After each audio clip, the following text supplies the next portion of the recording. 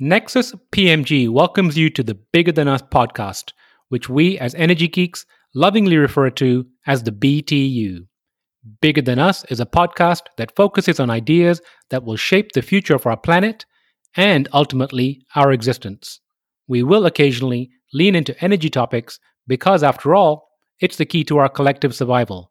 But we'll also explore other ideas and topics that we believe will have an impact that is bigger than us. And now, on to today's show.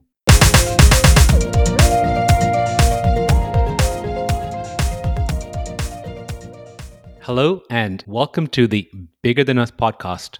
I'm your host, Raj Daniels, and today I'd like to welcome Ali Haji to the show. Ali Haji is the CEO of Ion Energy, a leader in the exploration and development of lithium salars within Mongolia and a strong pioneer in the third wave of the green energy revolution.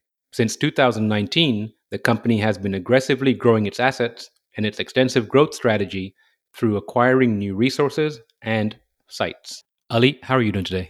Doing very well, Raj. It's a pleasure to be here. Thank you for having me. Ali, it's a pleasure to have you on.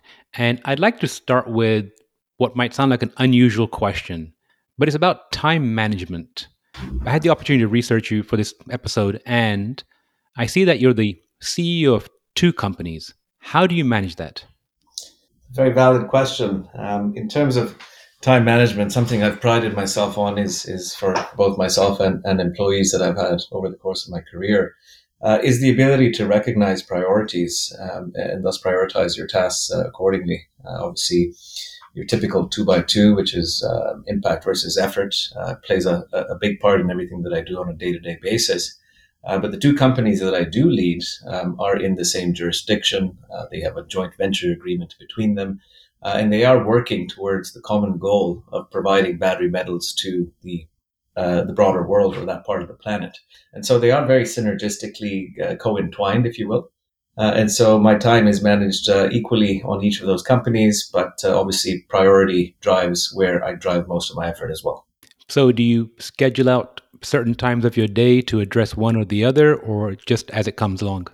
I would schedule based on a planning sort of agenda, if you will. Each of those companies has an agenda that dictates specific news flow, catalysts, and milestones at a certain part of the year. And so my timing or my time dedicated to each of those companies would be very much dictated by that agenda and the planning action that we take as a company, or as the planning actions that we take as on behalf of both companies. And I know I might be digging into details, but I'm just curious from your morning perspective, how do you lay out your day? First off, I'm up relatively early, around 5 a.m. I've had the philosophy whereby, in the previous days of having a BlackBerry, the goal was always to ensure that you don't walk into the office blindsided.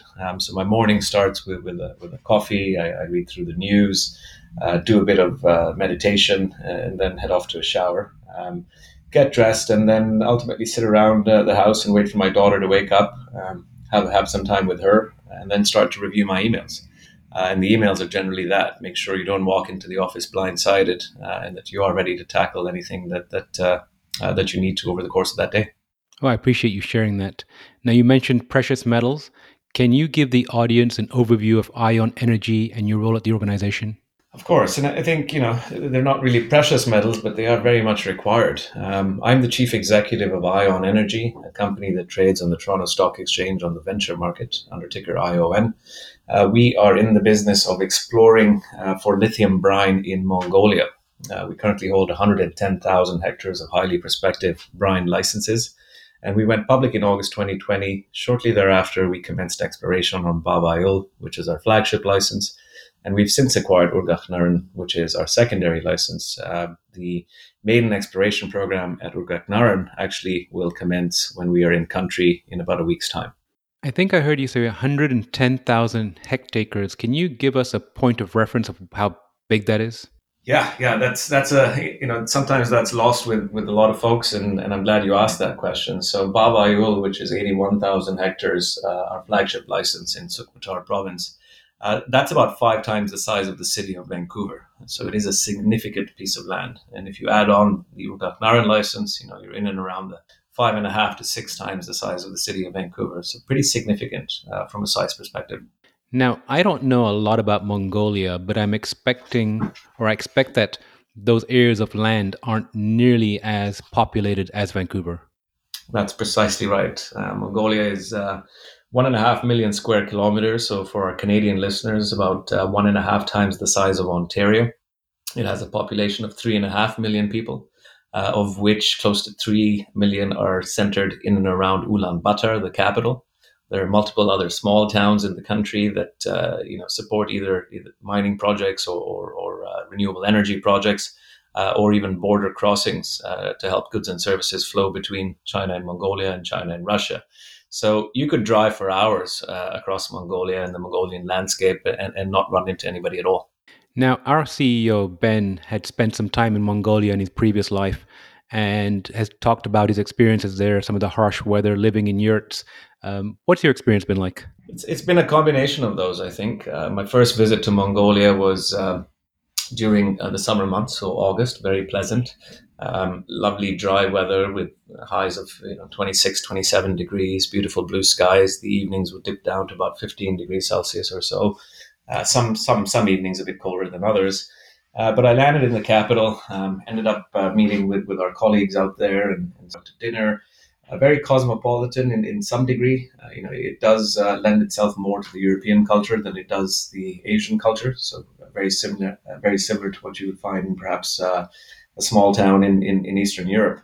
But having driven out to Step Gold, which is a sister company that I was advising on my first visit to Mongolia around the same time that I co-founded Ion Energy, there were just that yurts and gears. So 4 yurts in the middle of the Mongolian steppe, beautiful landscape. The grass smelled like lavender. And we were out there looking at the asset that would ultimately become a gold producer in country. So that was my very first experience in country. I've been there now about 6 additional times, each one slightly different or than the last, not in a positive or negative way, but I think more importantly, I've been able to build relationships with Mongolian nationals who I now consider, close friends of mine, and in some cases mentors as well. So, Mongolia is a country with a vast history. When you look back to the days of Genghis Khan and the Mongolian Empire, but also when it was part of the Soviet Union. So, being an ex-Soviet satellite, and what they've been able to accomplish since then. So, Mongolia is a place that I hold very near and dear to my heart, and I would encourage those that haven't been out there to definitely have a visit. It definitely sounds like a fun adventure. Now, going back to Ion Energy, so you're on lithium exploration. Can you perhaps share how you're going about doing that? Of course. Lithium brine, in particular, is currently found in Latin America in what's called the Bolivian Triangle. So, in the Lithium Triangle, which is Bolivia, Argentina, and Chile. These are salars, essentially surface lakes very high in mineral content that include lithium in them. The situation or the geography in Mongolia is slightly different, where you have paleosalars, which are ancient buried salars. So they're not surface lakes like you would find in Latam, but they are rich in mineral content as well. So the first step of that exploration program would include looking at geological mapping to better understand the surface geology. You would then do what's called a microseismic program to ultimately paint a picture of the layers below surface. Once that's done, you would do some auger sampling, which is ultimately picking or digging up the ground to bring up samples that would be assayed, and then some reverse circulation or RC drilling to get through that stratigraphy and pull up the different brines as well as the evaporites and clays that may exist. So it is a multi-pronged process. It is not as intrusive as, say, taking a massive bulldozer or a shovel to the ground. The holes are quite narrow. You're only looking at about six inches wide at the most. And that really helps you paint a picture of the landscape and the ultimate mineral content in the ground. So, in researching this conversation, I was able to watch some videos on YouTube specifically around the Chile operations and looking at the lithium lakes. Are you saying that your process is different from those lithium lakes? The process is not. The geology is different. So the exploration process is different in that it includes a fair bit more drilling than it would be collection of brines on surface.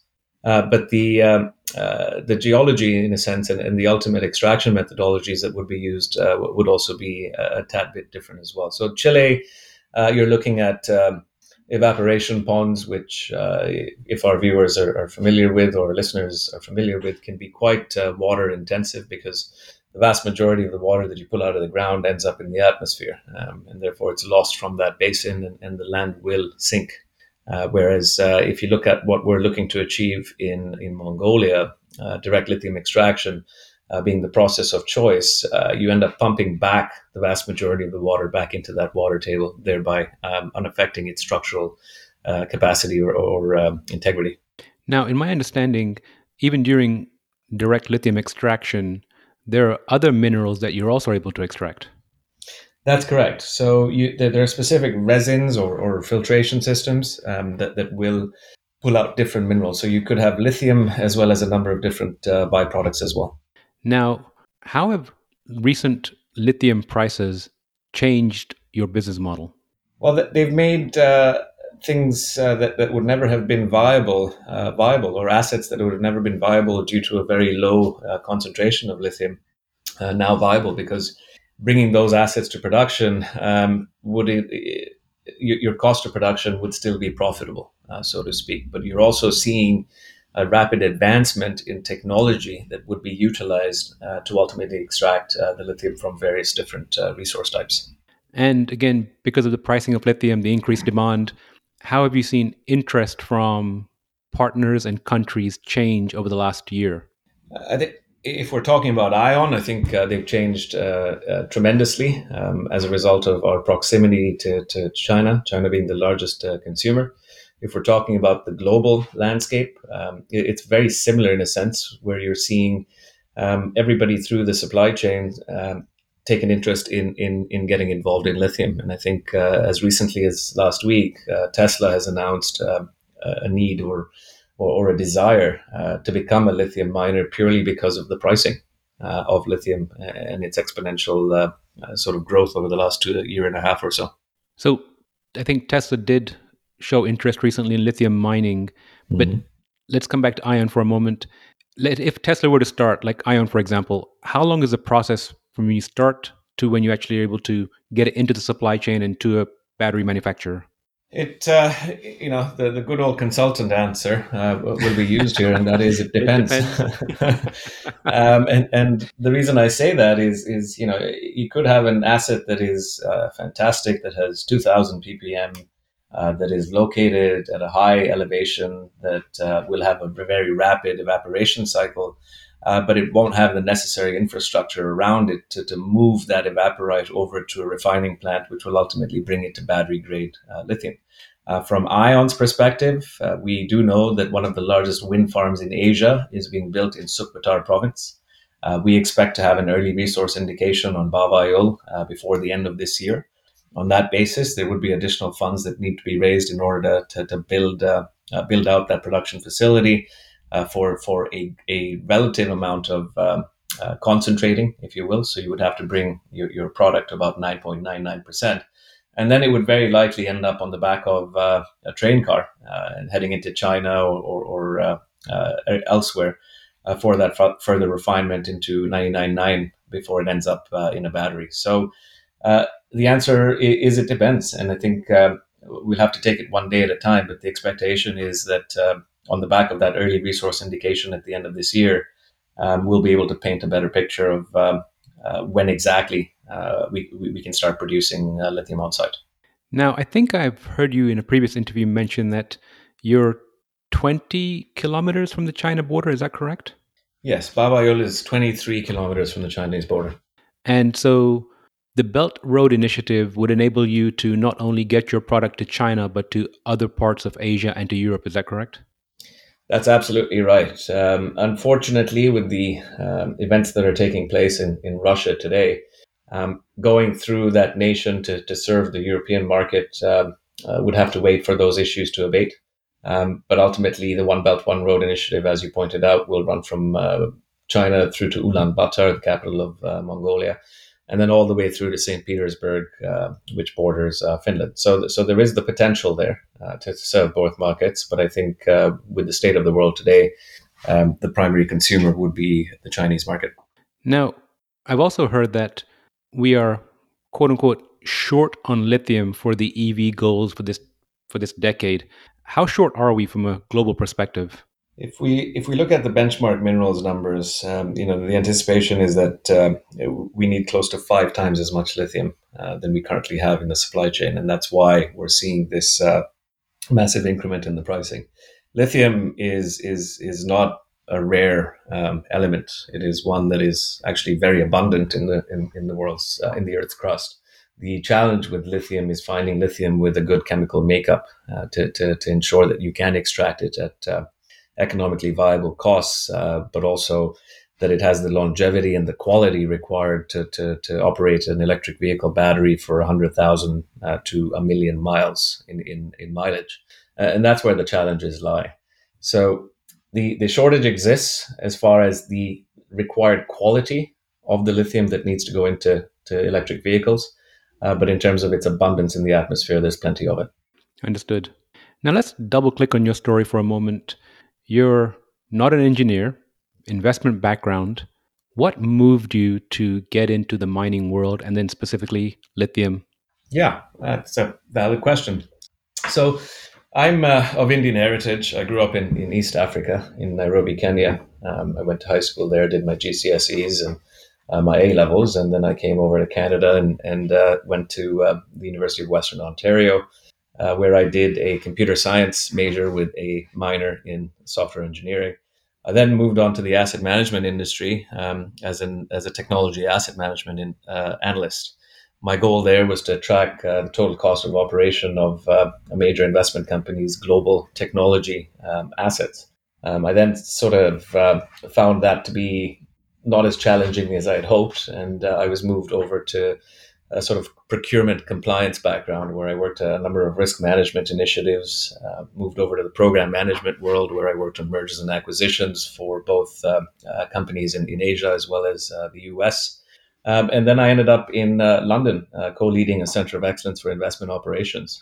Throughout that sort of career and growth trajectory, I found that there has to be something more to our being and our existence, something a little more holistic and something that would sustain humanity for years to come. Having seen the temperatures rise in Kenya, even as early as the days that I was growing up there, and the droughts that occurred all through sub-Saharan Africa, climate change has always been something that I've been sort of following quite closely. And when I left my role at Invesco in London and moved back to Toronto, where the vast majority of my family is, I was given the opportunity to visit Mongolia to look for resources and advise a company to go public. And I thought, what better opportunity for me than to look for lithium, an element that was what has been in the battery space for quite some time, can be charged using renewables and can be stored without any major environmental implications in a country that has only been explored for about 3% of its overall landmass. And so that prompted me to look for lithium in Mongolia, and ultimately, I've now fallen into the running a mining company role. So a bit of a trajectory, if you will, for our listeners. But I hope that explains why I've opted to look for lithium as opposed to carry down the path of investment banking and investment management. It does. And an interesting point is that, so I'm here in Dallas and my parents live very close to where I do, and they're leaving for Nairobi tonight. Interesting. Yeah, I'm planning to go there with my family for the first time. Well, my wife for the first time in July. Very interesting. They're going for about a 5-6 week holiday. And I grew up in London, so there you go. Fantastic. So you've been on this journey for a few years now. What are some of the most valuable lessons you've learned about yourself? I think it's that you surround yourself with good people, with knowledgeable people, but also learn from everybody. We talk about going to university and furthering our education, but I think education is best obtained from your interactions, experiences, and travel. I've learned that you must be a good listener. You must be supportive when somebody is not feeling at their best. But ultimately, when it comes to my decision making strategy, or the way that I like to advise folks that have either led from a professional or personal perspective, and that is, go slowly with consensus. Ensure that consensus is achieved, and then execute rapidly. There is no requirement for anybody to sort of just get in there, roll up their sleeves, and get to work. While that might be, something out of need, it will not be something that will allow you to succeed. I like the idea of go slowly with consensus. Now, earlier you mentioned taking a more holistic view, an idea of more. Where does that come from? That comes from very much my upbringing. I think when you're growing up in Kenya, a developing nation, you're really just enamored with the natural beauty of the country, but also seeing happiness in the eyes of those that have very little, and that's something that helps you park the material world and look at yourself more spiritually, and find truly what does make us happy. What is it that we should be appreciative of or grateful of? And that holistic view is exactly that. It's let's try and make the lives of those around us better, but let's do it in a way that allows us to understand ourselves better. Take steps away from being drawn towards those material things, and let's try and make a better future for us all. How do you balance parking the material world while trying to provide returns to shareholders? It's a chicken and egg situation. In order to achieve that holistic view and park the material world, you do have to have funding, and that's where the shareholders come in. And the only way that you make those shareholders happy is if you make them money. So it is a catch-22 and a paradoxical sort of environment that we live in today. But ultimately, if you look at the vast majority of the philanthropical individuals on the planet today, they have made fortunes for themselves, and they then donate those fortunes to those various foundations that allow things to be better for multiple folks. Have they parked all of their material things? Perhaps not, but there is somebody that I draw inspiration from, and that is Azim Premji, the ex chief executive, now chairman of the Wipro Group in India. He currently drives the old Corolla that he's been driving for a number of years, continues to dress in a humble way, and conducts himself very much like the man he was when he started that company. And so that's what I'd hope to achieve one day, is that level of humility. I've heard perhaps fable mythology, but I've heard that NRN, founder of Infosys, does the same thing. And I'd have to look him up. I think I read recently that him and his wife still fly economy, I believe. There you go. So it is So possible, but it is a hard balance. it is. So jumping to the future, let's say it's 2030, pick your favorite publication, Forbes, Fast Company, Wall Street Journal. If they were to write a headline specifically about ion energy, what would you like it to read?